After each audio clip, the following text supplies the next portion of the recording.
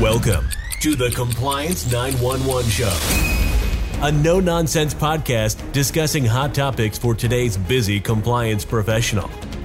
It's everything you wanted to know about regulatory compliance, but we're afraid to ask. And now, here are your hosts, Dean Stockford of M&M Consulting and Len Suzio of GeoData Vision. Good morning, Dean. At the recent M&M Compliance School, we spoke at length about many hot regulatory areas such as fair lending, CRA, climate risk, UDAP, representments, etc. What valuable topic are you bringing to the table today, Dean? Len, it's a pleasure to see you again, and thank you for presenting at our compliance school. In fact, let me take just a minute to talk about that. Last week was, or I should say 2 weeks ago, I guess all the weeks seem to blend together, but a couple of weeks ago, M&M Consulting held its 13th annual regulatory compliance school. And over the 3.5 days, we had over 160 participants with a myriad of topics that are important to compliance professionals. Our annual compliance school has turned out to be one of the largest regulatory schools in all of New England. In fact, we're arguably one of the only regulatory compliance schools in the country besides those presented by the big associations such as the ABA, the ICBA, the CBA, the NCUA, etc. So it was very exciting. It's a fully accredited school through ABA accreditation. And we draw compliance professionals from various agencies in different financial sectors. We've had participants in the past from the Consumer Financial Protection Bureau, the FDIC, the OCC, most recently the U.S. Attorney's Office, and also a former law enforcement and cybersecurity professional, different local associations, as well as firms such as yourself, such as GeoData Vision, that help us give our audience a very unique perspective on regulatory compliance. And as I indicated, it's fully accredited. This year, we also did something which is slightly unique, and we had our first ever roundtable discussion on the final day. And we were blessed to have Dr. Ken Thomas, a Penn Wharton graduate, as well as a professor. Not to mention, as you know, he wrote the book on CRA. The only thing I can say is the school was very successful. I encourage the audience to visit our website often so that they can take advantage of the various training offers that we do have in addition to the school. And we met last week, actually, to kick off the planning process for 2023. And we kicked the tires around a little bit, Len, and of course, I know that that you're going to be part of that school and whatever other training offerings we have. But you and I have collaborated on many different things, and we've talked about perhaps putting together some more in the weed type CRA plug and play guidance as well. So there's a lot coming at us, and I just encourage people to not only visit your website at geodatavision.com, but also the M&M website, as well as our Compliance 911 Show website. Use those as a source of information because we're trying to get it all out there for everybody to take advantage of. And, it's our pleasure. I'm sure, I know you probably echo the same thing. It's our pleasure to be able to provide these impactful events, conferences, schools to clients all over the place. So very, very appreciative of what we accomplished a couple of weeks ago. And again, I thank you, Len, from the bottom of my heart for your participation in that event. Well, Dean, you're right to be proud of what you do with M&M and the annual compliance school. I found that even though I was a speaker there, I learned from some of the other speakers about some of the other interesting topics that they were addressing. So it was of great benefit to me, too, to learn about some of these other hot topics. And I want to encourage you to keep up the great work at M&M. This conference, this annual conference, is extremely informative and helpful. And I think anyone listening to today's podcast ought to look it up on your website and see about maybe next year's compliance school, which I know is going to have at least one nationally recognized speaker that will be new to the program. Yeah, and I appreciate that, Len. And all I can say is our alliance is strong, and we'll continue to collaborate and work together on providing the best in class solutions to people in the financial industry. So I'm very excited and look forward to next year as I sit here with nationally recognized speakers.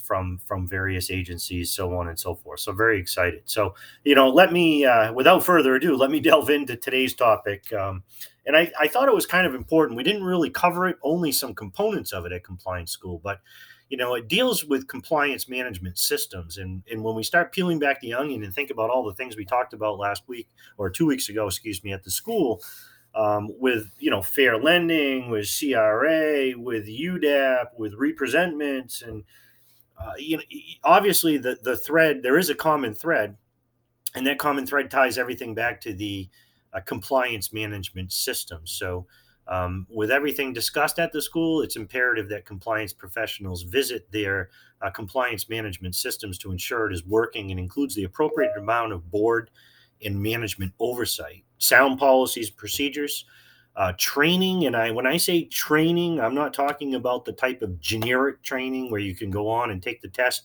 150 times if you fail it.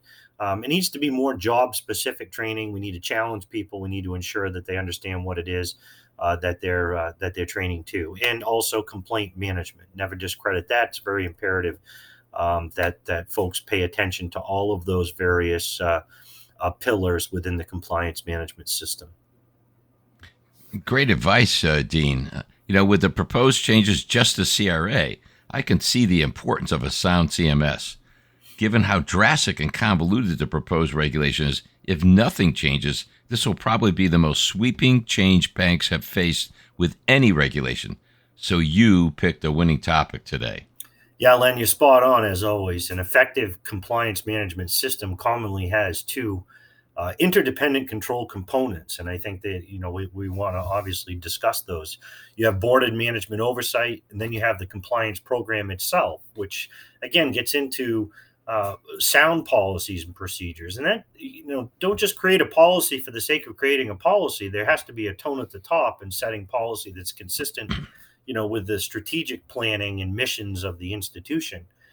Procedures should be separate from your policy. You don't want to commingle your procedures and policy, because then you're turning around and going to the board every time you have to get something approved. And those procedures should be step action.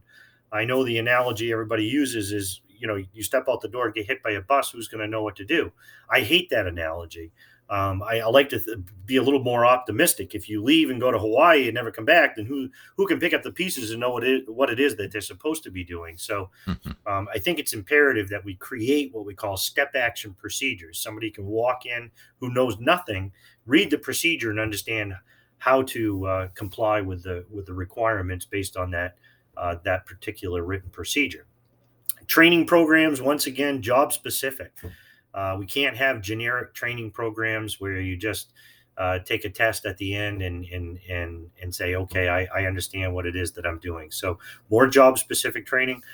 Monitoring, that hasn't gone away, folks, although we talk about auditing on a regular basis, and the regulators have somehow pushed a lot of our third party monitoring firms into more independence and in an audit process. We can't discredit monitoring. We have to make sure that we understand what monitoring controls in place.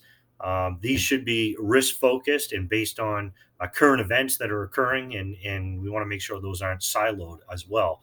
And then, of course, the consumer complaint response, which is extremely important. And we've seen a significant uptick in complaints, and part of that is because of the ease of reporting from the Consumer Financial Protection Bureau. So when the two interdependent control components are strong and well coordinated, an institution should be successful in managing its compliance responsibilities and risk.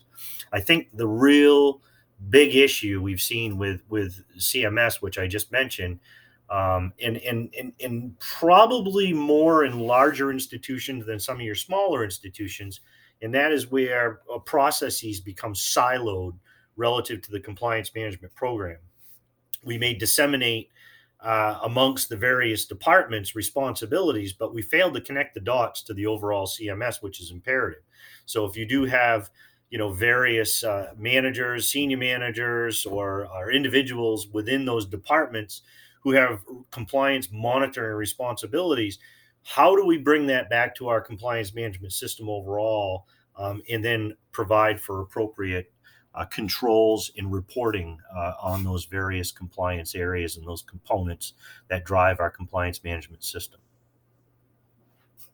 Well, that seems like a no-brainer, having the various departments report through the CMS.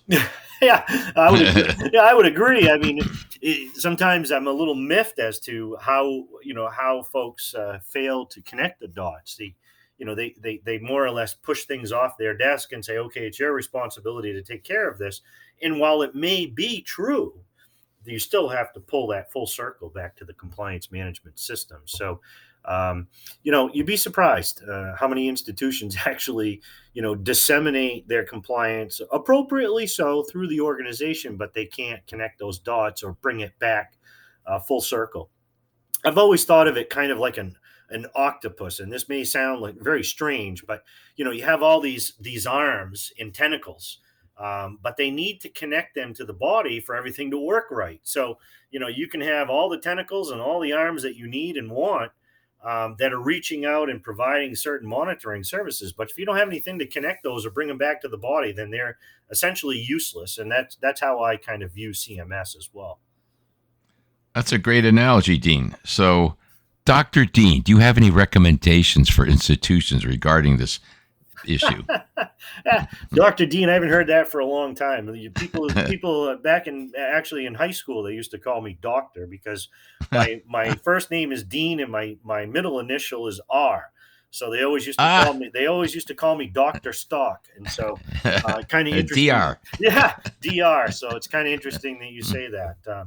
I think they also make a DR makes a weed trimmer too. So I guess you could say I'm a weed trimmer. Who knows? But in any case, to answer your question, Len, many of the issues we've seen are the direct result of poor communication and culture. And I think that kind of, finds its way through all institutions where we have these, I'll call them temporary breakdowns in communication.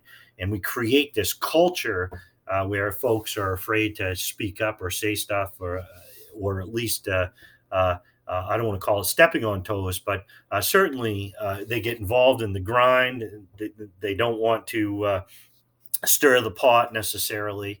So communications break down, the culture breaks down, and as a result of that, there are issues. So effective communication is the glue that binds these teams together, and team connectivity is crucial for a successful compliance management system.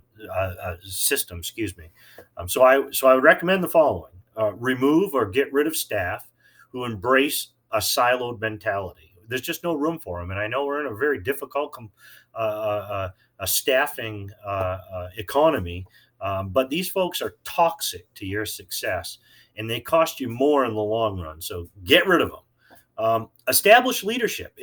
Tone at the top. Very important, and make sure that those leadership responsibilities are again disseminated throughout the institution. Draw a map of your compliance management system. I know you and I talk about this all the time. I'm so intrigued because you're always providing me with these visuals, and I think it's imperative that folks get that visual. So a map will help you establish that visual and how compliance could be or is disseminated within your financial institutions. It also assigns responsibility for each one of those areas so that you know which area you need to connect to the overall, or pull in, I should say, to your CMS.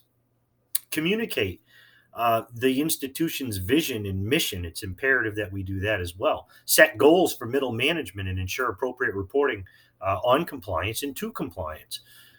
Create cross-department meetings or working days for team members to ensure everyone understands the workflows and the why behind our mission. Once again, people have responsibilities. They're not really sure why they're doing what they're doing. They go through the motions of doing it because ultimately they say, well, I was told that I have to do that. Well, it's kind of important that we understand the why behind it, and that we have the appropriate connection of those dots to senior personnel within the compliance department. Make sure all employees from different areas know each other and communicate regularly. Just because I'm in, one person's in commercial loans and the other one's in retail, or perhaps even in deposit operations, those folks still need to communicate regularly, especially if they're part of an overall compliance management team and process. Ensure that your team members have the tools required to achieve the mission, whether it's technology or whether it's human related. We still have to have the tools required in order to do what we need to do. And then last but not least, train. Don't just train on what the regulatory topics are. Train them on the jobs, the job itself, and what that entails, and all the way from the tone at the top down through the various departments. If institutions follow all those basic guidelines, I can't guarantee anything, but I can certainly say that you'll strengthen your CMS and ensure compliance is not siloed within those various departments. That's great advice, Dean, not only for financial institutions, but for any business. Yeah, no, I thank you for that. And I agree. I think that the business principles are generally the same. But the larger we get, the more vulnerable we become as a result of communication failures. So once again, let's make sure that we communicate effectively. If there's anything that we've learned through COVID, communication is key, no matter how you accomplish it, whether it's through the phone, whether it's through virtual means, or however you accomplish it. Those touch points are important. That communication is critical, especially with everything that we've talked about over the last few weeks and all of the regulatory changes that are coming at us. So again, I hope everybody enjoyed today. This is Dean Stockford from M&M Consulting. And this is Len Suzio of GeoData Vision saying, thank you for listening to today's podcast, and please let us know of any future topics you would like us to present.